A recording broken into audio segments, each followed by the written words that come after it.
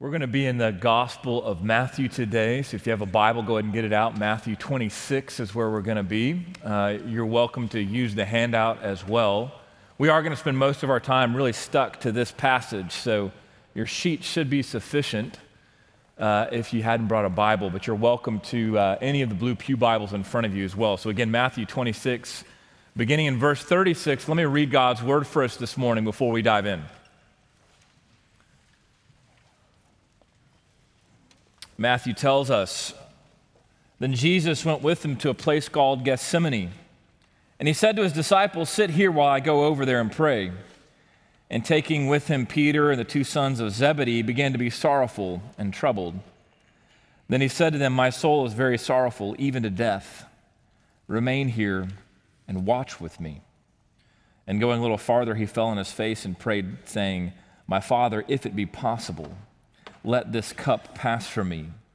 Nevertheless, not as I will, but as you will.' And then he came to his disciples and found them sleeping. He said to Peter, 'So you could not watch with me 1 hour?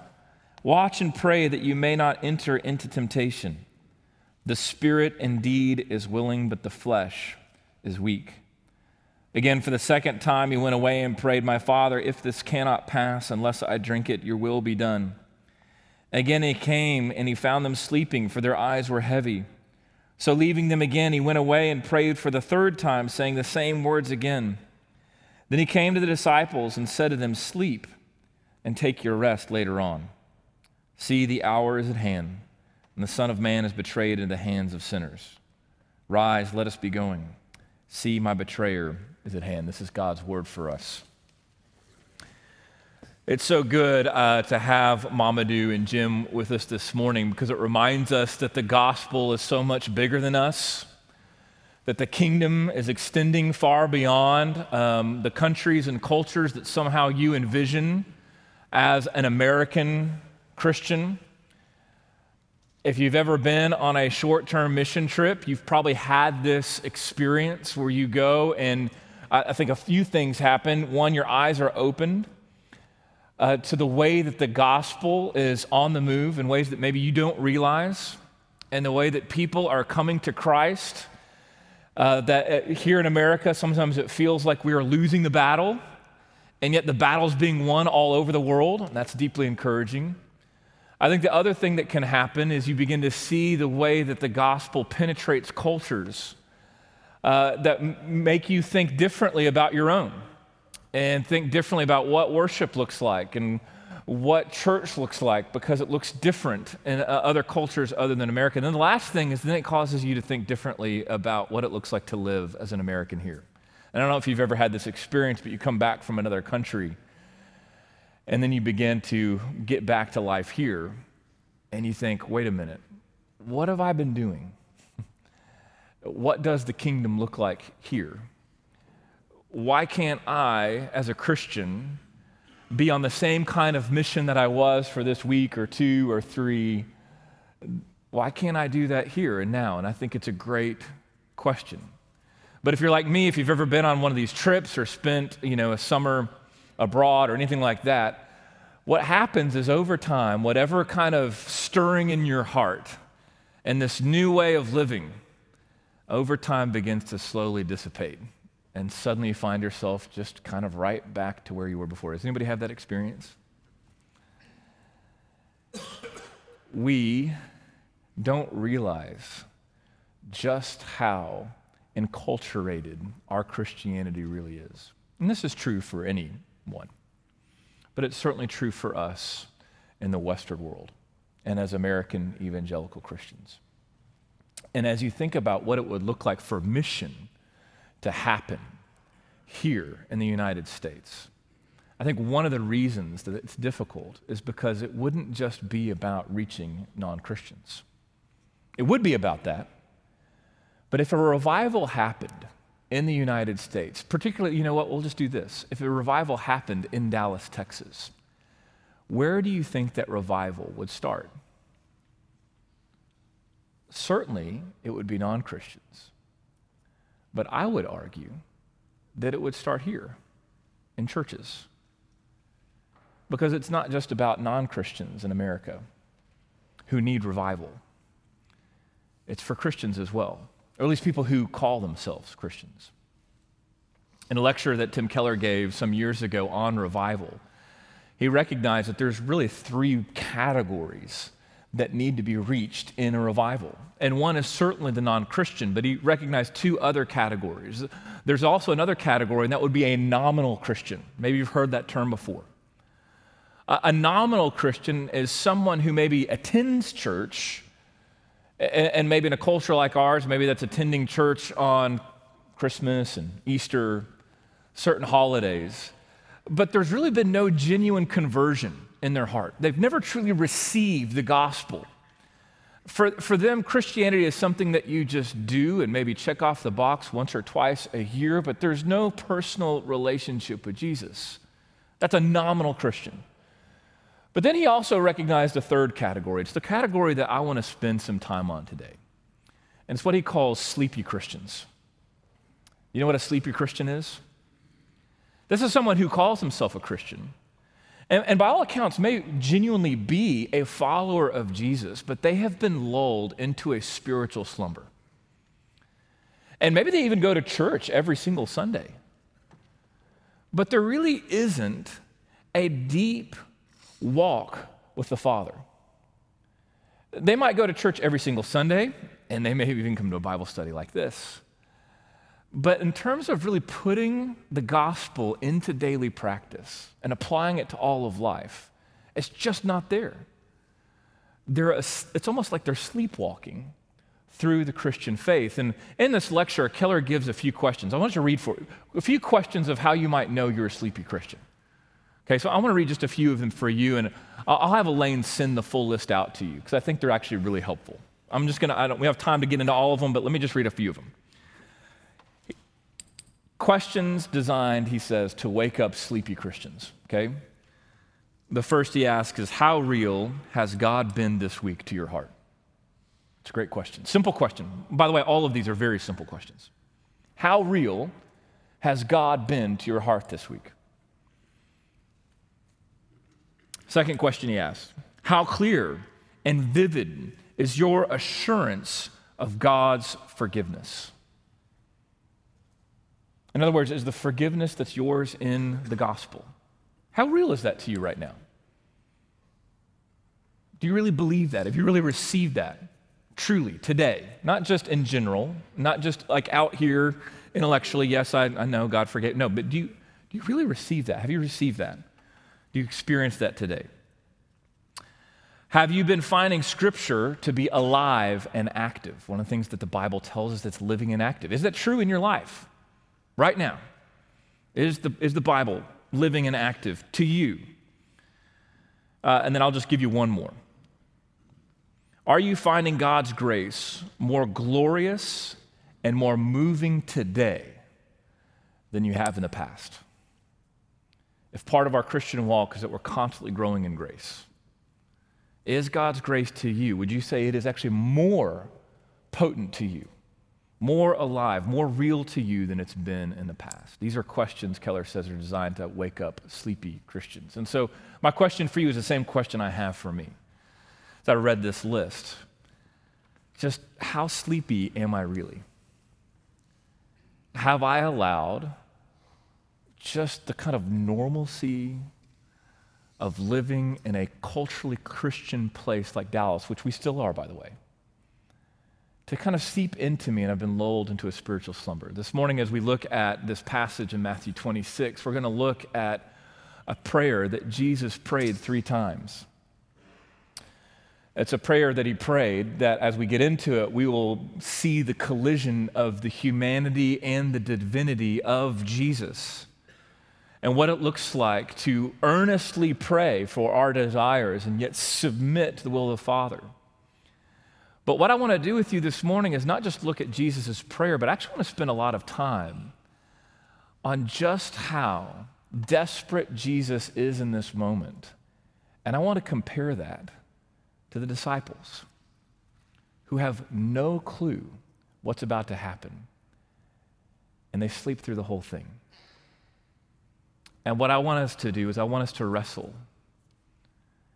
Are we aware today about what really is at stake?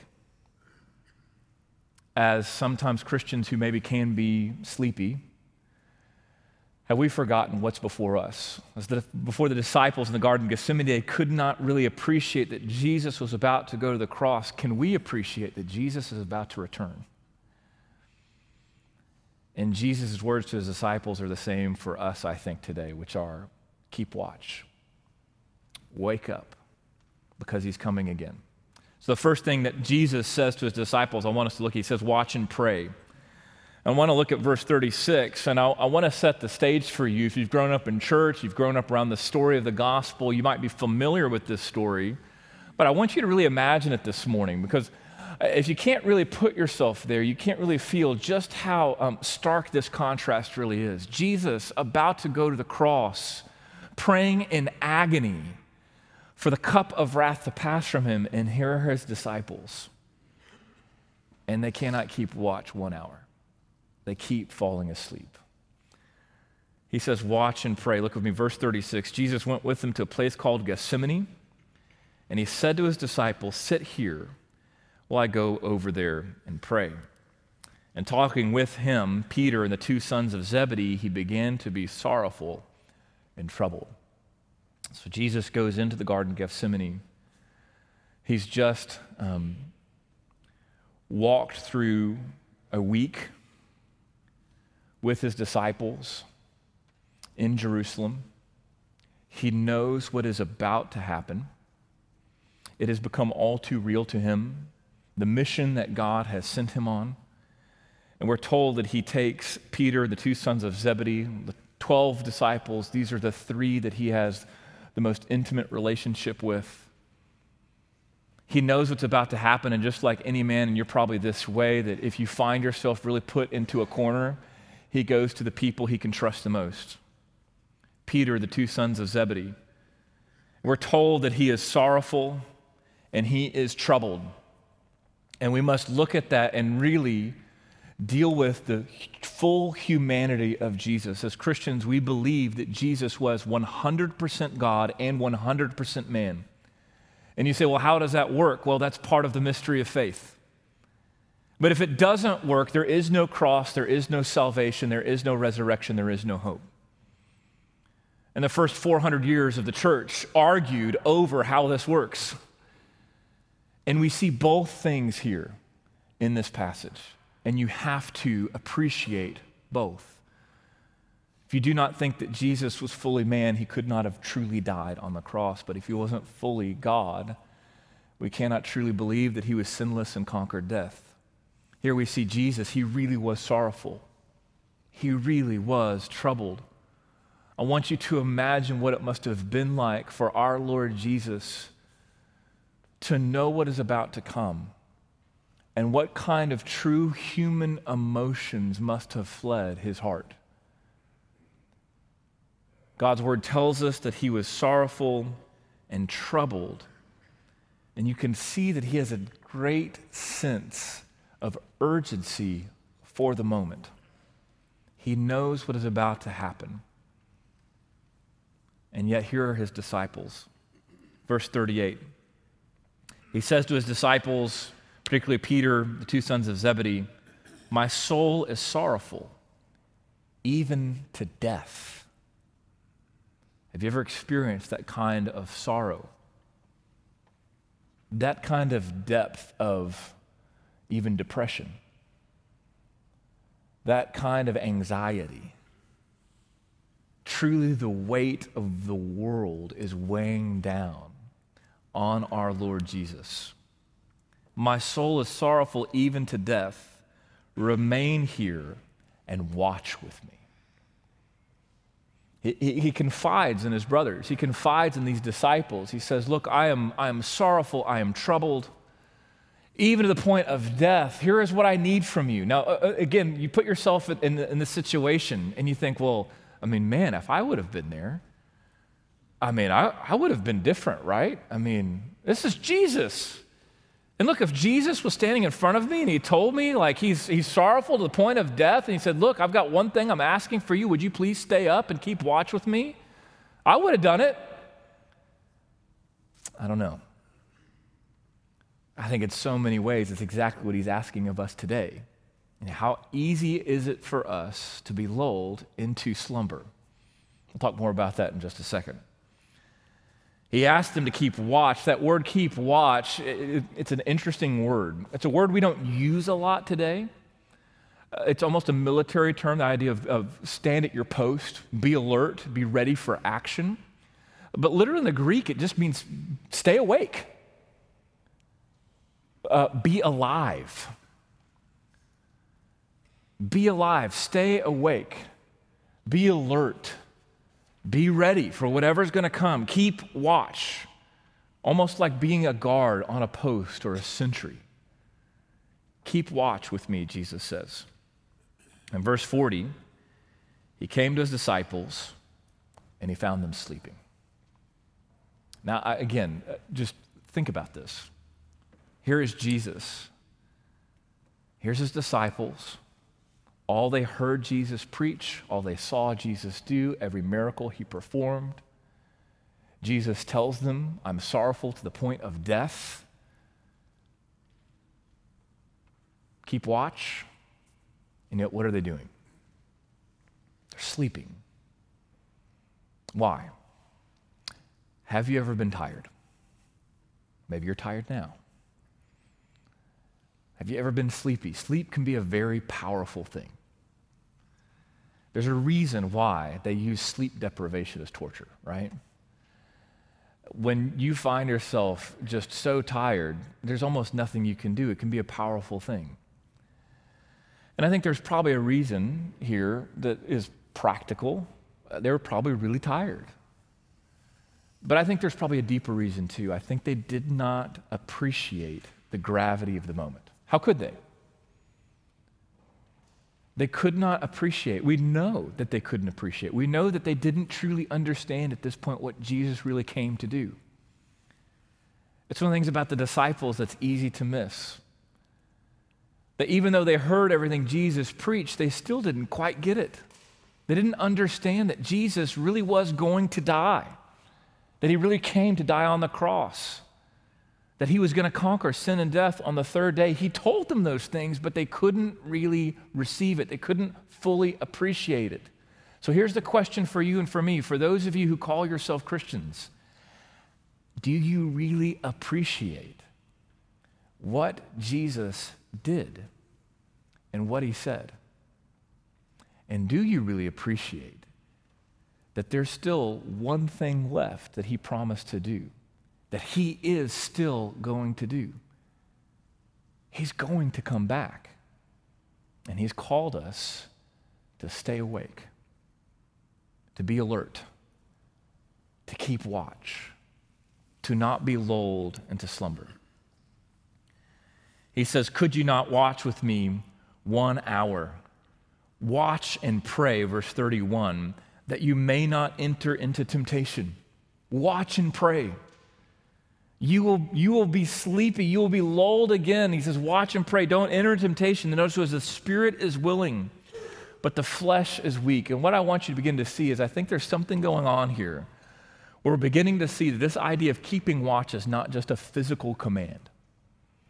It's not simply that Jesus is asking them to just stay physically awake, but I think there's something deeper here, something spiritual and something for us this morning, 2,000 years later.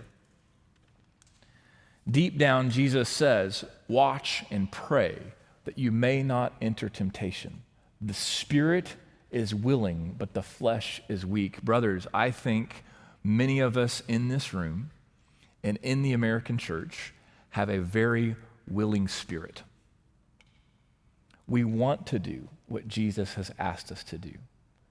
But the truth is, the flesh is weak. And if we put ourselves in this exact same situation, I think we would be no different than the disciples. Because many of us find ourselves in the exact same place today. We have been lulled into a spiritual slumber. Well, what does that look like? What's it look like to be a sleepy Christian? Well, I think to be a sleepy Christian is to be the kind of Christian that knows the right things to say, even knows the right things to believe, even could recite, just probably like the disciples could, what Jesus said about the gospel.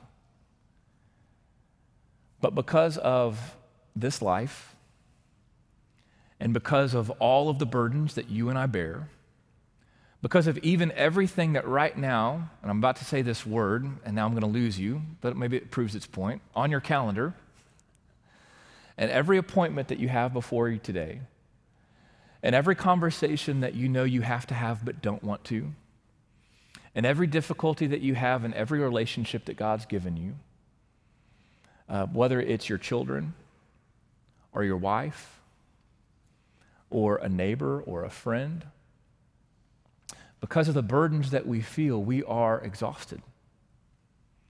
And though the flesh is willing, our spirit is willing, our flesh is weak.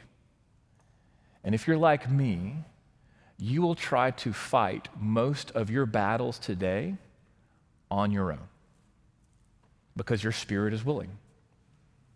But what you will find is your flesh is weak. And the more that you go through this life on your own, trying to contend with the flesh, with your own flesh, you will get tired. You will get exhausted. And if you're like me, when you get tired, what do you do as a man? What do? You try harder. You try to gut it out. And that just makes you more exhausted and more exhausted and more exhausted. I think so many of us we're sleepy Christians because we have worn ourselves out trying to fight flesh with the flesh. And Jesus says, the spirit's willing, but your flesh is weak. You cannot do it on your own. And if you find yourself sleepy, you are vulnerable. The other reason why I think we've been lulled into spiritual slumber is then everything in this world that offers a moment or an ounce of rest, we just run to. And what we find is it's not real rest, it's just diversion. It's just a way to distract yourself from just how exhausting this life can be. But then what happens? The moment that little thing is gone, you're right back to the exhaustion of life. Jesus also said, my yoke is easy. My burden is light. Come to me, all you are weary and heavy laden, and I will give you rest. Brothers, I think we're asleep because we try to do everything on our own, practically. We know the right things to say and the right things to do, but practically we live a Christianity that is so often devoid of Christ. And Jesus says, keep watch. Keep watch. Stay awake because he's coming again. The second thing we see in Jesus in this passage is we see his prayer. And that's where I want to end before you go to your tables, just briefly. And in his prayer, we see the humanity and the divinity of Jesus collide. And we have to see both. You can't really appreciate what's happening in this short prayer that Jesus prays earnestly 3 times. Verse 39, going further, he fell on his face and he prayed, saying, my Father, if it be possible, let this cup pass from me. Nevertheless, not as I will, but as you will.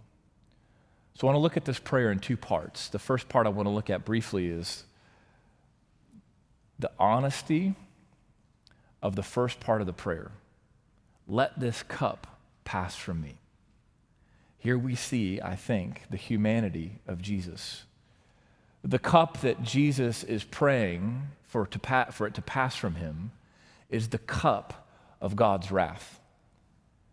Jesus was in agony, he was sorrowful, he was troubled, he was praying with such earnestness that he was sweating drops of blood, not because he was going to simply die, although that might be enough to make any of us anxious.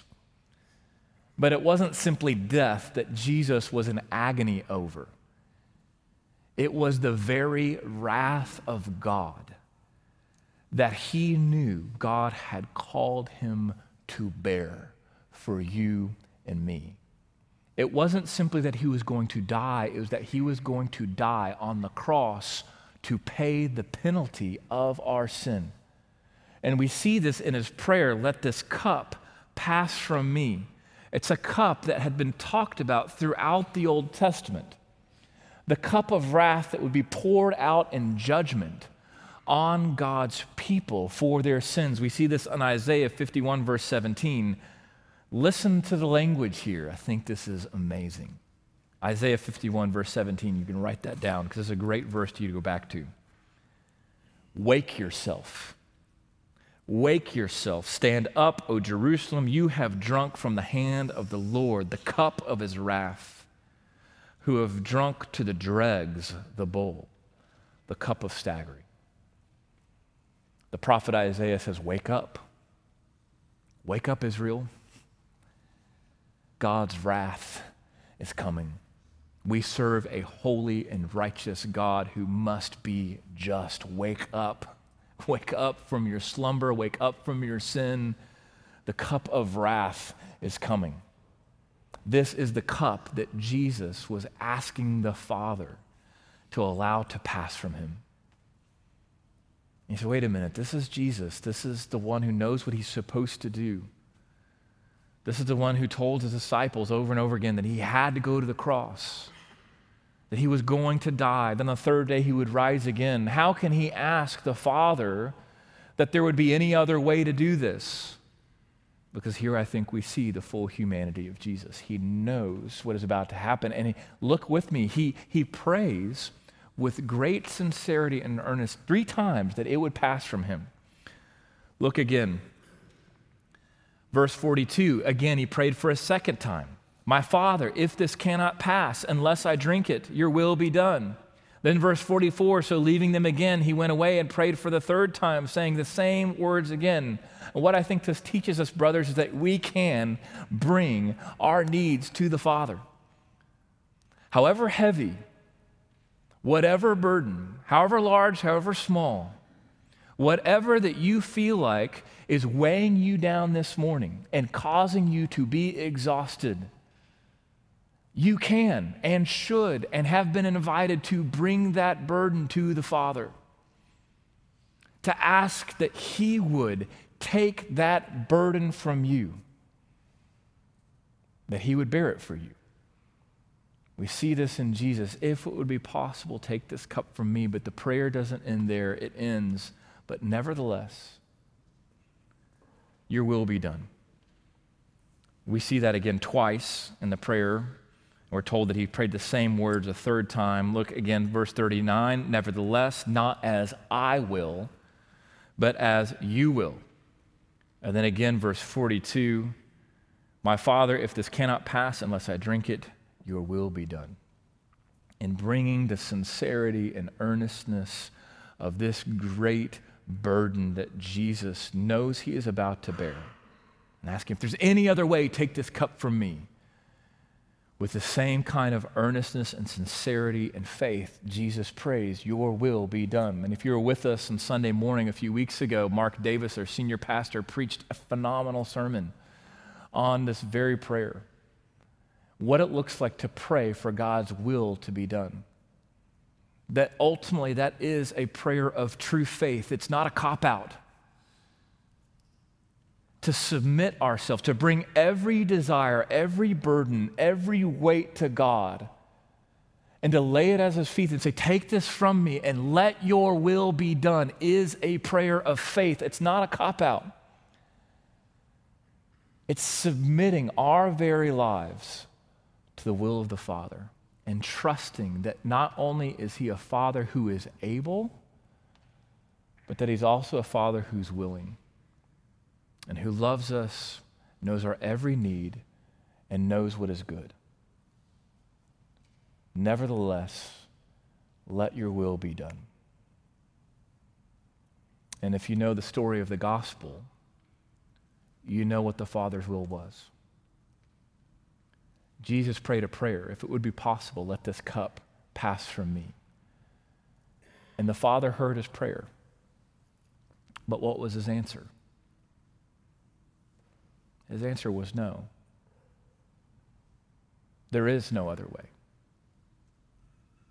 Because I love my people, I am going to give you this cup. And there on the cross, Jesus drank it down to the dregs. Every last drop of the wrath of God. He died in your place and for your sin, and he rose again to conquer it completely. Have you truly received that good news? That's the first question. The second question is, if you have,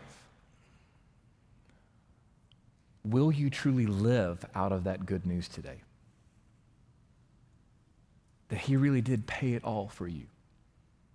And that truth changes everything. Everything that you would do today, every conversation, every burden that you bear, every doubt, every fear, all of it changes because Jesus died on the cross.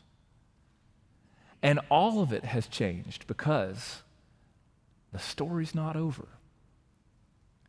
Jesus is coming again. And when he does, he will make all things new. Do you believe that? If you do, Jesus says, again, wake up. Stay awake. Be alert. Be on guard. Because he is coming again. And he's called us to wake up from our slumber, to lay every burden at his feet, and to say, your will be done. Let me pray for you and send you to your tables. Lord, how can we truly say thank you for what you have done for us? How can we as human beings, 2,000 years later, who hear these words again, for some of us very familiar and other of us less so, how can we really now respond? How can we think about these words and then think about just the reality of life that every one of us faces today? And burdens big and small. How can we actually live it out? And so, Lord, I pray that if the spirit is willing but the flesh is weak, that you would send your Spirit to wake us up. That you would send your Spirit to cause us to think of the gospel new every day, to truly receive new mercies every day, so much so that those mercies would change us and apply to every part of life. So, Lord, help us not to go on living life saying one thing and yet living another. To not live a life as duplicitous Christians, but help us to live every day in the fullness of the forgiveness that you've given us through the death and resurrection of Jesus. And help us to submit every burden, and in so doing, also submit our very lives to your will. And to walk in your will today and every day, knowing that you, Jesus, one day will come again. Be with my brothers now as they discuss these things. Would you, Holy Spirit, guide their conversations and help them to walk in the freedom and the rest that is ours in Christ. In Jesus' name, amen.